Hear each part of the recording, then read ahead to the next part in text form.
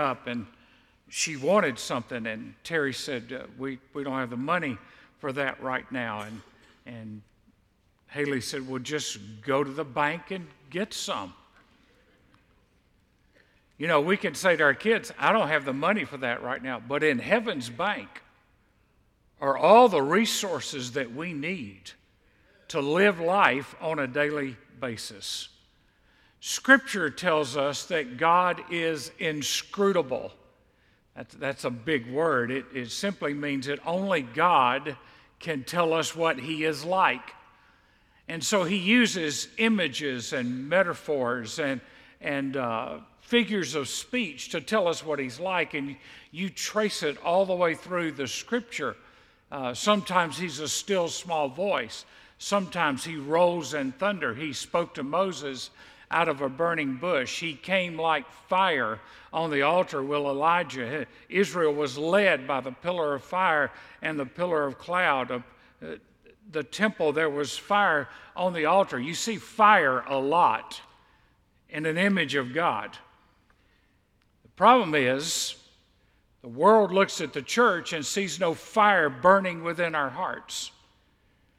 And they see us responding the same way they do to every crisis and to every circumstance. And they run around like chickens with their heads cut off, and we run around like chickens with our heads cut off and have no evidence of the hope that is within us, of the power that is available to us. Then Jesus said, when he showed up, if you have seen me, you have seen the Father. He said, I speak for the Father. I don't say anything that doesn't come from the Father. So Jesus says, if you want to know what God looks like, here's what he looks like. He looks like me. He acts like me. He does what I do in your midst. And they still didn't fully get it. And so Jesus said things like this, that he's going to send the Holy Spirit. And when the Spirit comes, he will convict of sin, of judgment, and of righteousness. Now we like that in some ways we don't. We don't like the convicting work of the Holy Spirit. But he also said that the Spirit would come as a comforter. Jesus said, I'm leaving, and they're thinking, what are we going to do if Jesus is gone? But I'm sending a comforter. What Jesus was helping us to understand is Jesus physically could not be in every place at every time. But Jesus, in the power of the Holy Spirit, can be everywhere, anytime. He is with us. And so deity came to men to fill them. That happened at Pentecost when the fire fell. The flames of the fire fell on their heads, were seen on their heads. But the real work was what was going on the inside of them. The Holy Spirit was filling them from the inside. Now, in the Old Testament, the Spirit of God came on certain people at certain times. But then he was not always on them. But in the New Testament, we live on the other side of the cross, and the Spirit comes to indwell us, to stay with us. So let's look at the Holy Spirit of promise. The Holy Spirit of promise.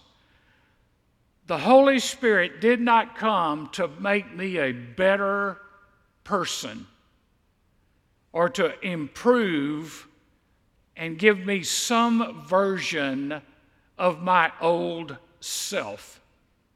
The Holy Spirit did not come to change a few habits in my life. The Holy Spirit came to empower me to live a life that I could not live any other way. We sing a lot of songs about victory, and they may or may not have the word victory in them, but they are implied. You know, Christ is victorious, and Christ makes us victorious. And I think we would have to be honest that most of those songs sound really good, and we like to sing them, but by the time we get to our car, we're already walking in defeat. And I do not believe that's what the Bible says God intended. The fullness of the Spirit does not refer to a gift. It refers to His character. The fullness of the Spirit is the character of Christ in the life of the believer, doing in us and for us and through us what we could never do in the strength of our flesh. Now remember these disciples. I mean, they've had a 3-year seminary course of 101 time with Jesus, and they have seen miracles, and they have heard His teachings, and they have seen power. They've even gone out and done miracles. But before Pentecost, Jesus left them and said, you go, lock the door, and you pray, and don't do anything until the Spirit comes. Now that right there disqualifies the average Baptist church. Because the minute we think Jesus is gone, we call a committee meeting and go, we need to do something. Somebody needs to do something. Who do you know? Who do you know? Let's vote on it. Let's vote on it. Let's figure this out. Because we do not believe that if we wait for God, that God will show up.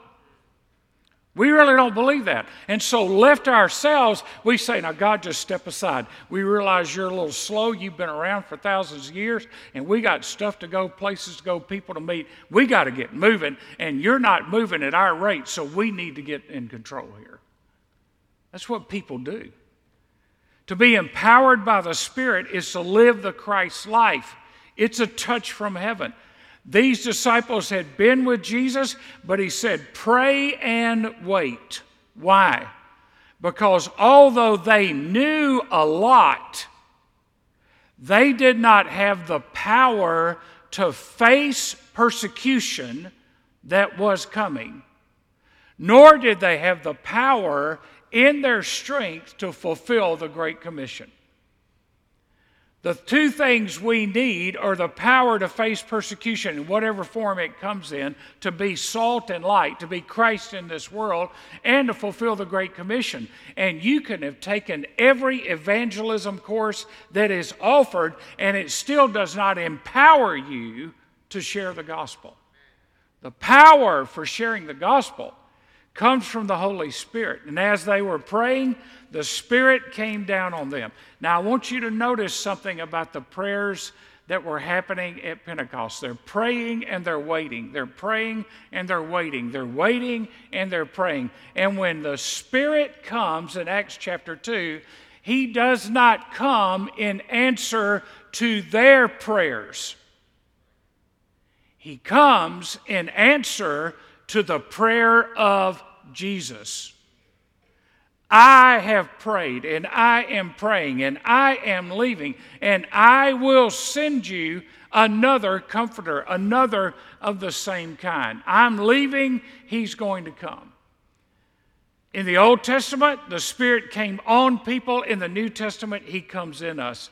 And when He comes in us, that brings power and wonder and joy and praise and conviction and peace. I like the way one old author who's now in glory says it. Our problem is we are living on the right side of the cross, but living on the wrong side of Pentecost. We believe in the resurrection of Jesus, but we don't really believe in the power of the Holy Spirit.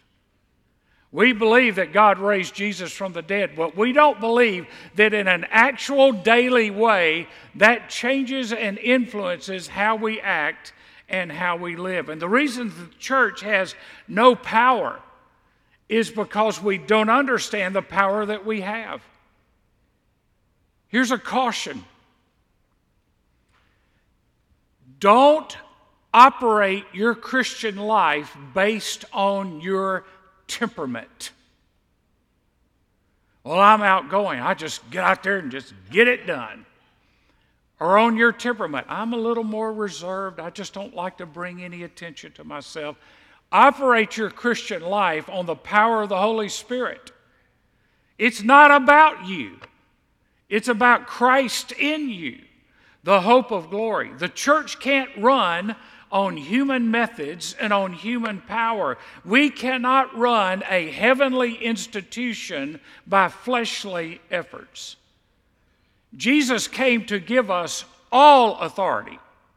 And all authority was given unto him, and all power that we need comes through the Holy Spirit. We cannot run on the energy of the flesh. I have pastors ask me all the time, and people have, why are churches dying? Because they don't believe in the power of prayer, and they don't believe in the power of the Holy Spirit.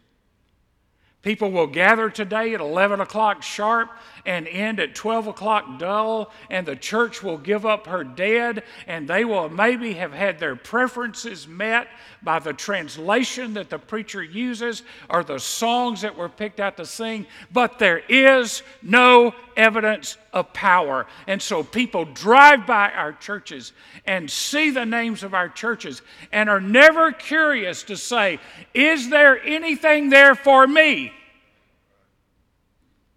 Because when we get out, we don't give any evidence that there was anything there for us, that it changed us. Jesus promised a Holy Spirit who would give us power that we cannot produce. He is the Holy Spirit of purpose. He's the Holy Spirit of purpose. First of all, for conversion. You can't get saved without the Holy Spirit.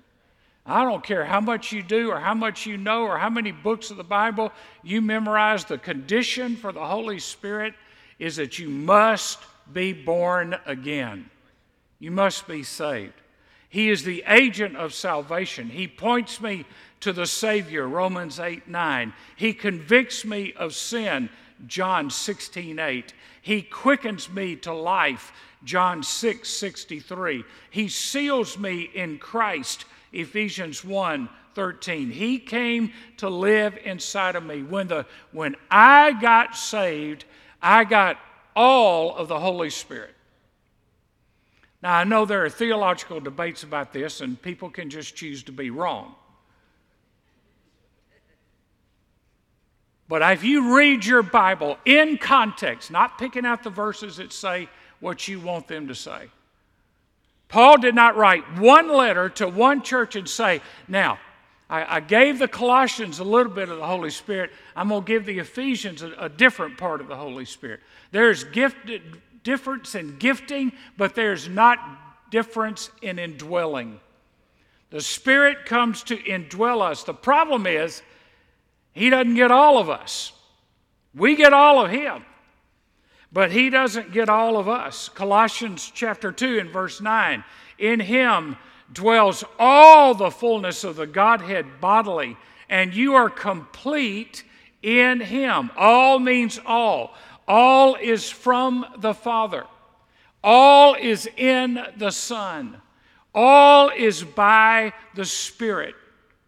James A. Stewart said, it is only as a believer allows the Holy Spirit to take full possession of his life that he will be able to enjoy fully the riches and glory of his salvation. Secondly, not only just for conversion, but for consecration or sanctification or holy living. The Bible tells us in Galatians 5:16 we walk in the Spirit. In Ephesians 5:18 we are to be filled with the Spirit.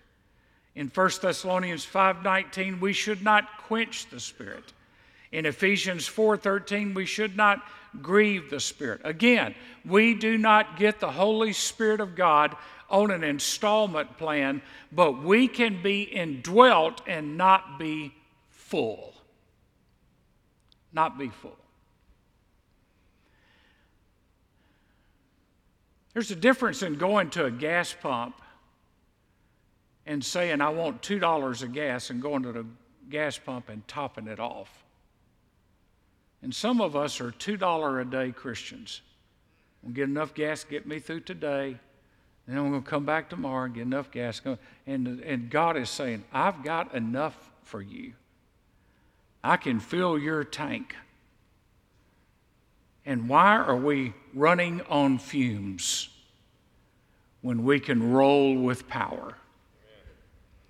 We have a once-for-all indwelling, but we need a continual filling. There's no once-for-all filling. Well, I prayed, I remember it's, 1832. I prayed to be filled with the Spirit, and I've been filled ever since. That's not what the Bible says. Be continually filled, be daily filled. Why? Because we all have leaks. Fill one day, got a leak the next day. Uh-oh. Somebody did something, said something, I did something, said something, something didn't go my way, and all of a sudden I'm on Facebook ripping somebody apart. That is not the evidence of a Spirit-filled Christian. Or I tell you what, I'm going to give them a piece of my mind. Don't think you can afford to be that generous.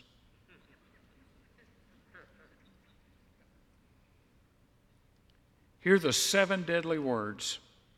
I will do it for you, Jesus. Can I just tell you something? Would you resign from trying to help God out? Remember, Charles Lowry always comes and makes us put our hands over our heart that we resign as general manager of the universe. And a lot of us, when we preach, when we teach, when we sing, when we serve, what we're doing is I'm just helping Jesus out. I'm just helping. Jesus doesn't need your help. He needs your surrender.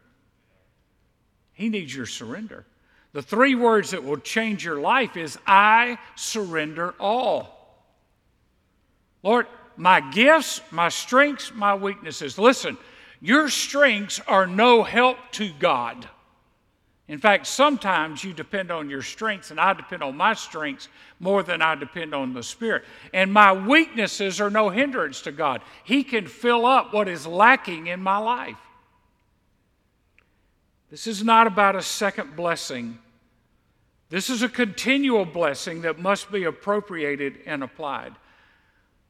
There's a truth that liberated me a number of years ago and helped me to move beyond performance-centered Christianity. God expects nothing from me but failure. If we could help, if we could assist him, he didn't need to come from heaven to die, and he didn't need to send his Holy Spirit to help us. I will send you a helper. All right, I'm just going to help Jesus out here. Just quit trying to help him out and just let him help you.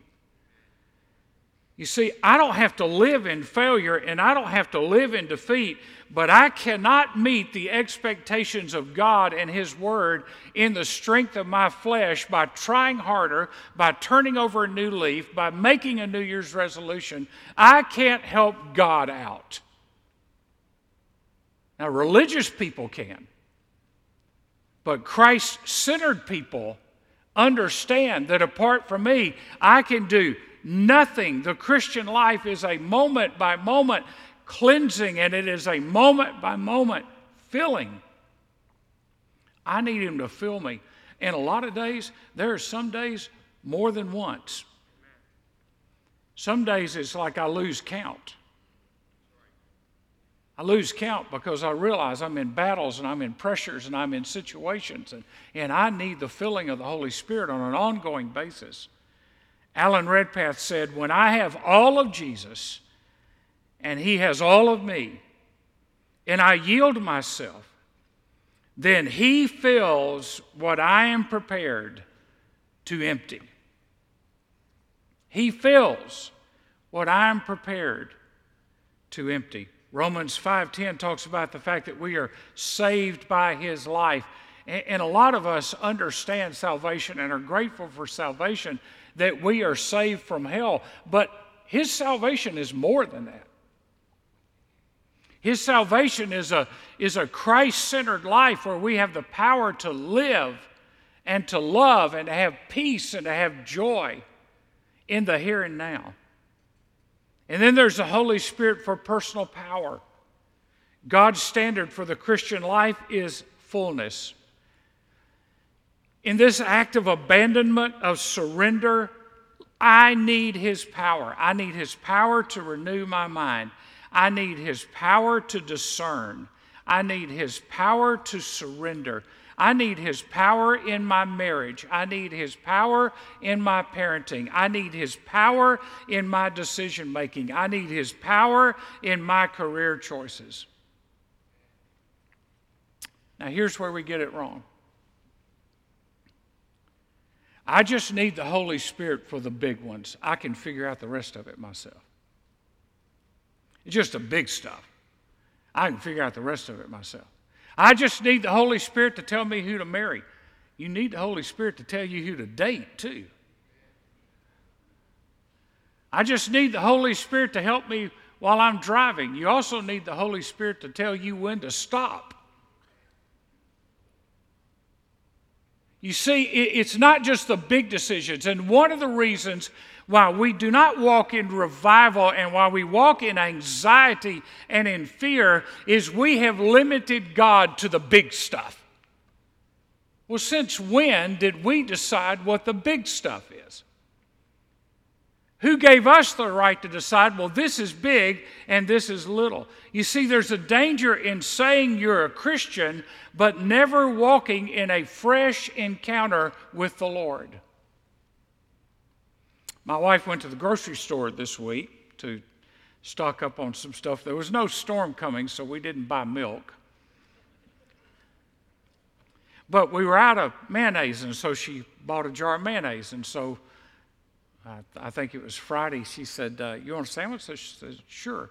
And she'd gotten this jar of mayonnaise at this grocery store. You know, you check the expiration dates on things, but you know, not on stuff like that. And she picked up the brand new jar of mayonnaise that she had just bought, and it was past way past the expiration date. Now, why is it we think we can live on a power that was good for that moment, but we need a new power for this moment? That power for that event has expired. We need a fresh power, a fresh touch from God. I think it was Stephen Alford who said, or maybe it was Alan Redpath, I don't remember, who said, people say, well, you teach a second blessing. He said, oh, no, I don't teach a second blessing. He said, I teach a third, a fourth, a fifth, a sixth, a daily, a moment-by-moment blessing, because that's how much I need Jesus. You see, Redpath said, when I have all of Jesus and He has all of me, and I yield myself, then, and I would say, and only then, He fills me what I am prepared to empty. Are we not AWOL in this battle? Are we not AWOL in this battle?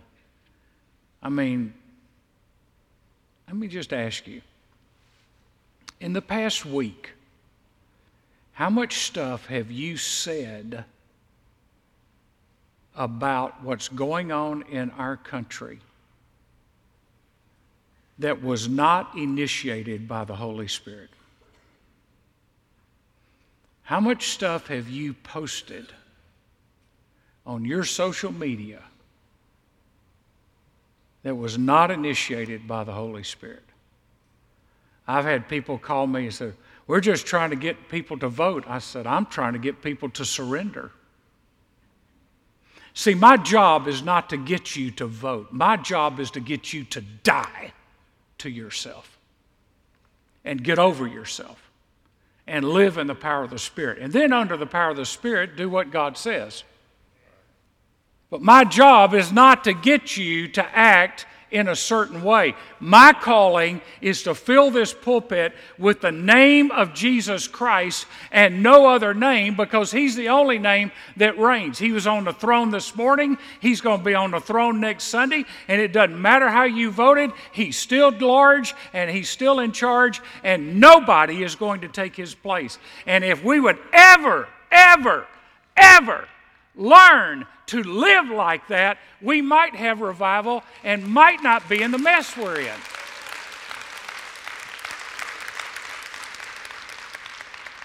We got programs and Bible studies and events, but we lack power.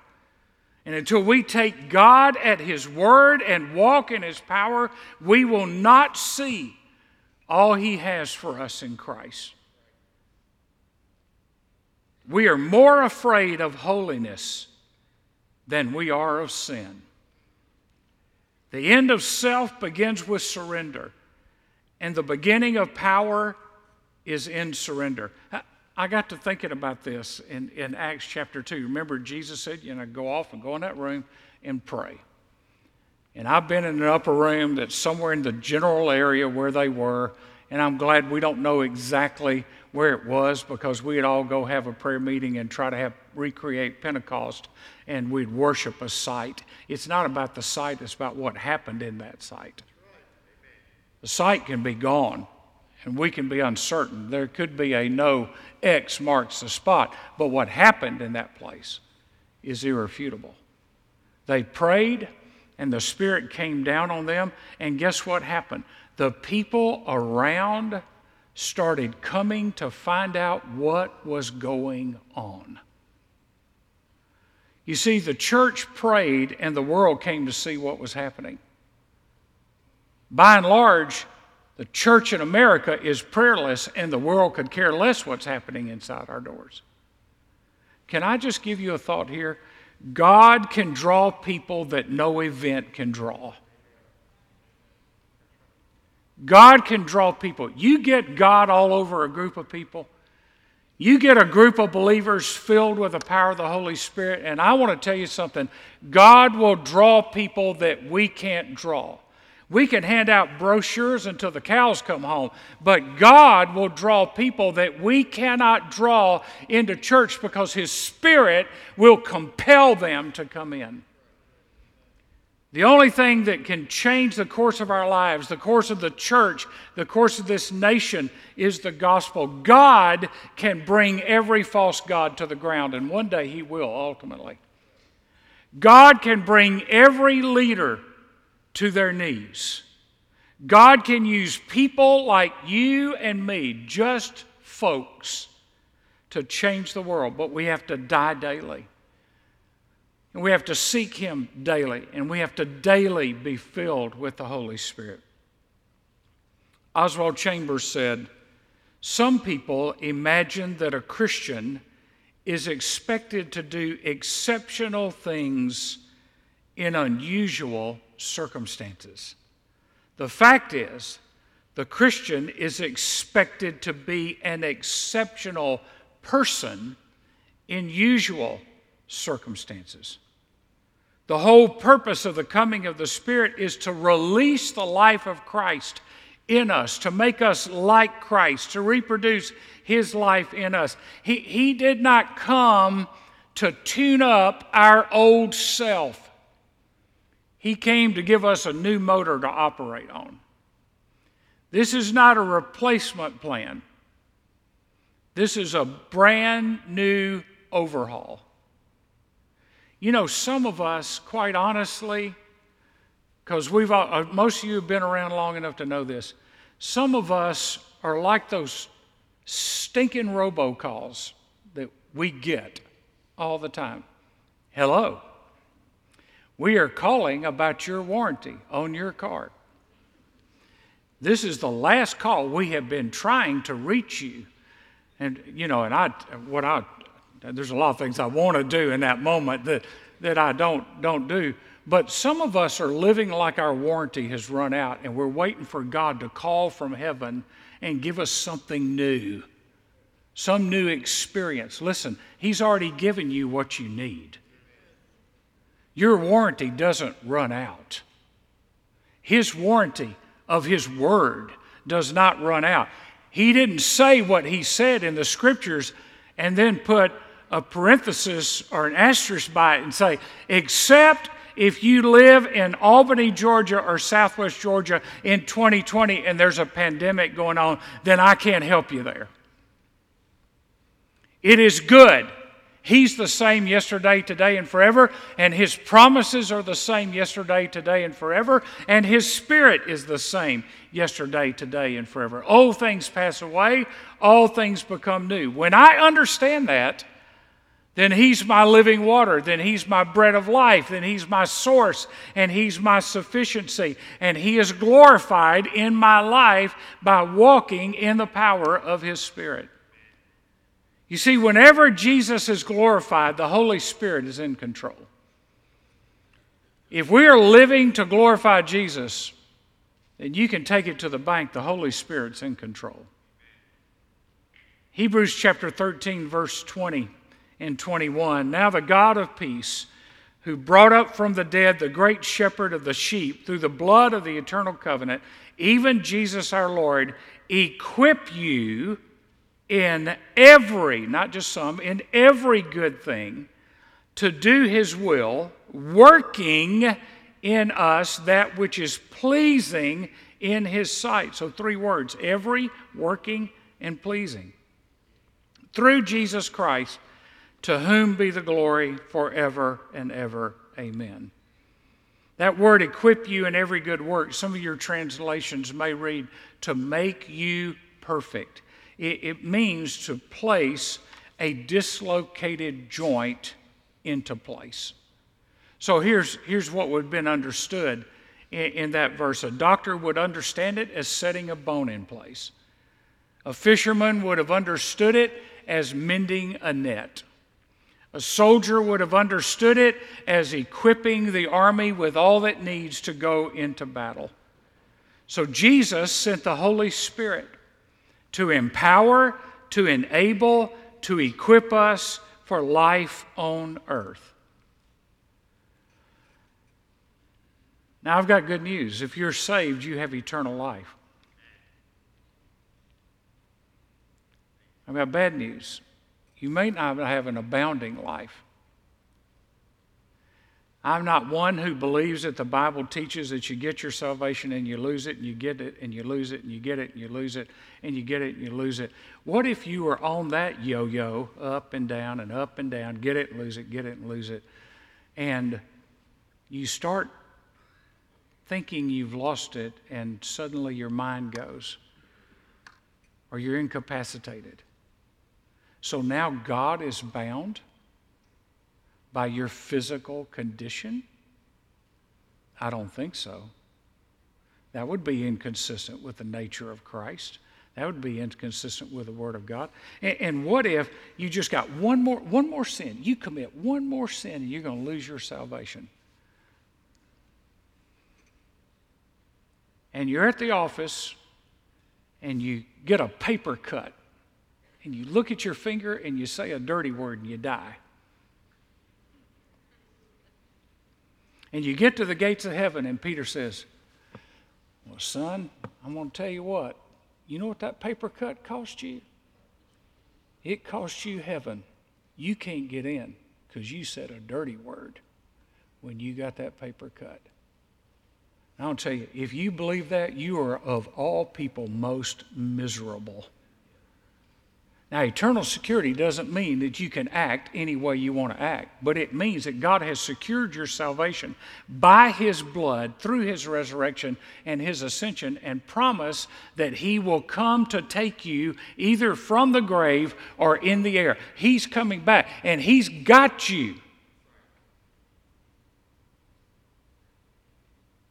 But have you given yourself fully to Him and abounding in your life? You see, the empowered life is made possible by the cross and the resurrection. And it is actualized by the indwelling and infilling of the Holy Spirit. See, I can't live this life apart from the cross and the resurrection. but it's actualized in me by the indwelling and filling of the Holy Spirit. I have what I cannot have on my own. I've been given what I did not deserve in salvation. I don't deserve the indwelling Holy Spirit. I deserve to be left to myself, but God in His grace and mercy has given us Himself, and the Spirit lives within us, and one day will take us home. So what if we just prayed like this? Lord, I need you to fill me. And I know that for you to fill me, I need to empty myself of self. And Lord, you know how much myself and my flesh gets in the way. And I don't want to get in the way of what you have for my life. So like the old hymn says, I surrender all. All of me on the altar, so that I can have all of you. Now, if you're here today and you don't know Jesus Christ as your personal Savior, a lot of this hasn't made any sense. You need Jesus. But when you get Jesus, when you get born again, you get the Holy Spirit. He comes to indwell you. And today we're going to give you an opportunity to respond to Jesus for salvation. If you're living a defeated life and an uncertain life, if you don't know that you know that you know that you have eternal life, then today is the day of salvation. Today, now is the hour, today is the time. And we're going to do something we haven't done in a long time because of all this pandemic, but we want to give you a chance to respond publicly to the gospel and to the call of Christ on your life. Our staff will be at the end of the aisle, so have masks on. We'll practice social distancing. But if you need to give your life to Jesus Christ today, then in a moment when we stand and when the praise team begins to sing, then I'm going to ask you to step out from where you are, whether you're in the balcony or the back or the front, wherever you might be, and make sure that you know that you are saved. And then let us have the opportunity to talk to you. Our counselors will have masks on. We'll be in the chapel. There'll be social distancing in there. But don't make yourself socially distant from the Holy Spirit and what He's saying to you right now. Give your life to Jesus. And so I'm going to ask us to stand. And as we stand, if you need to be saved today, you step out and you come right now. If you need to settle it, you come as they sing.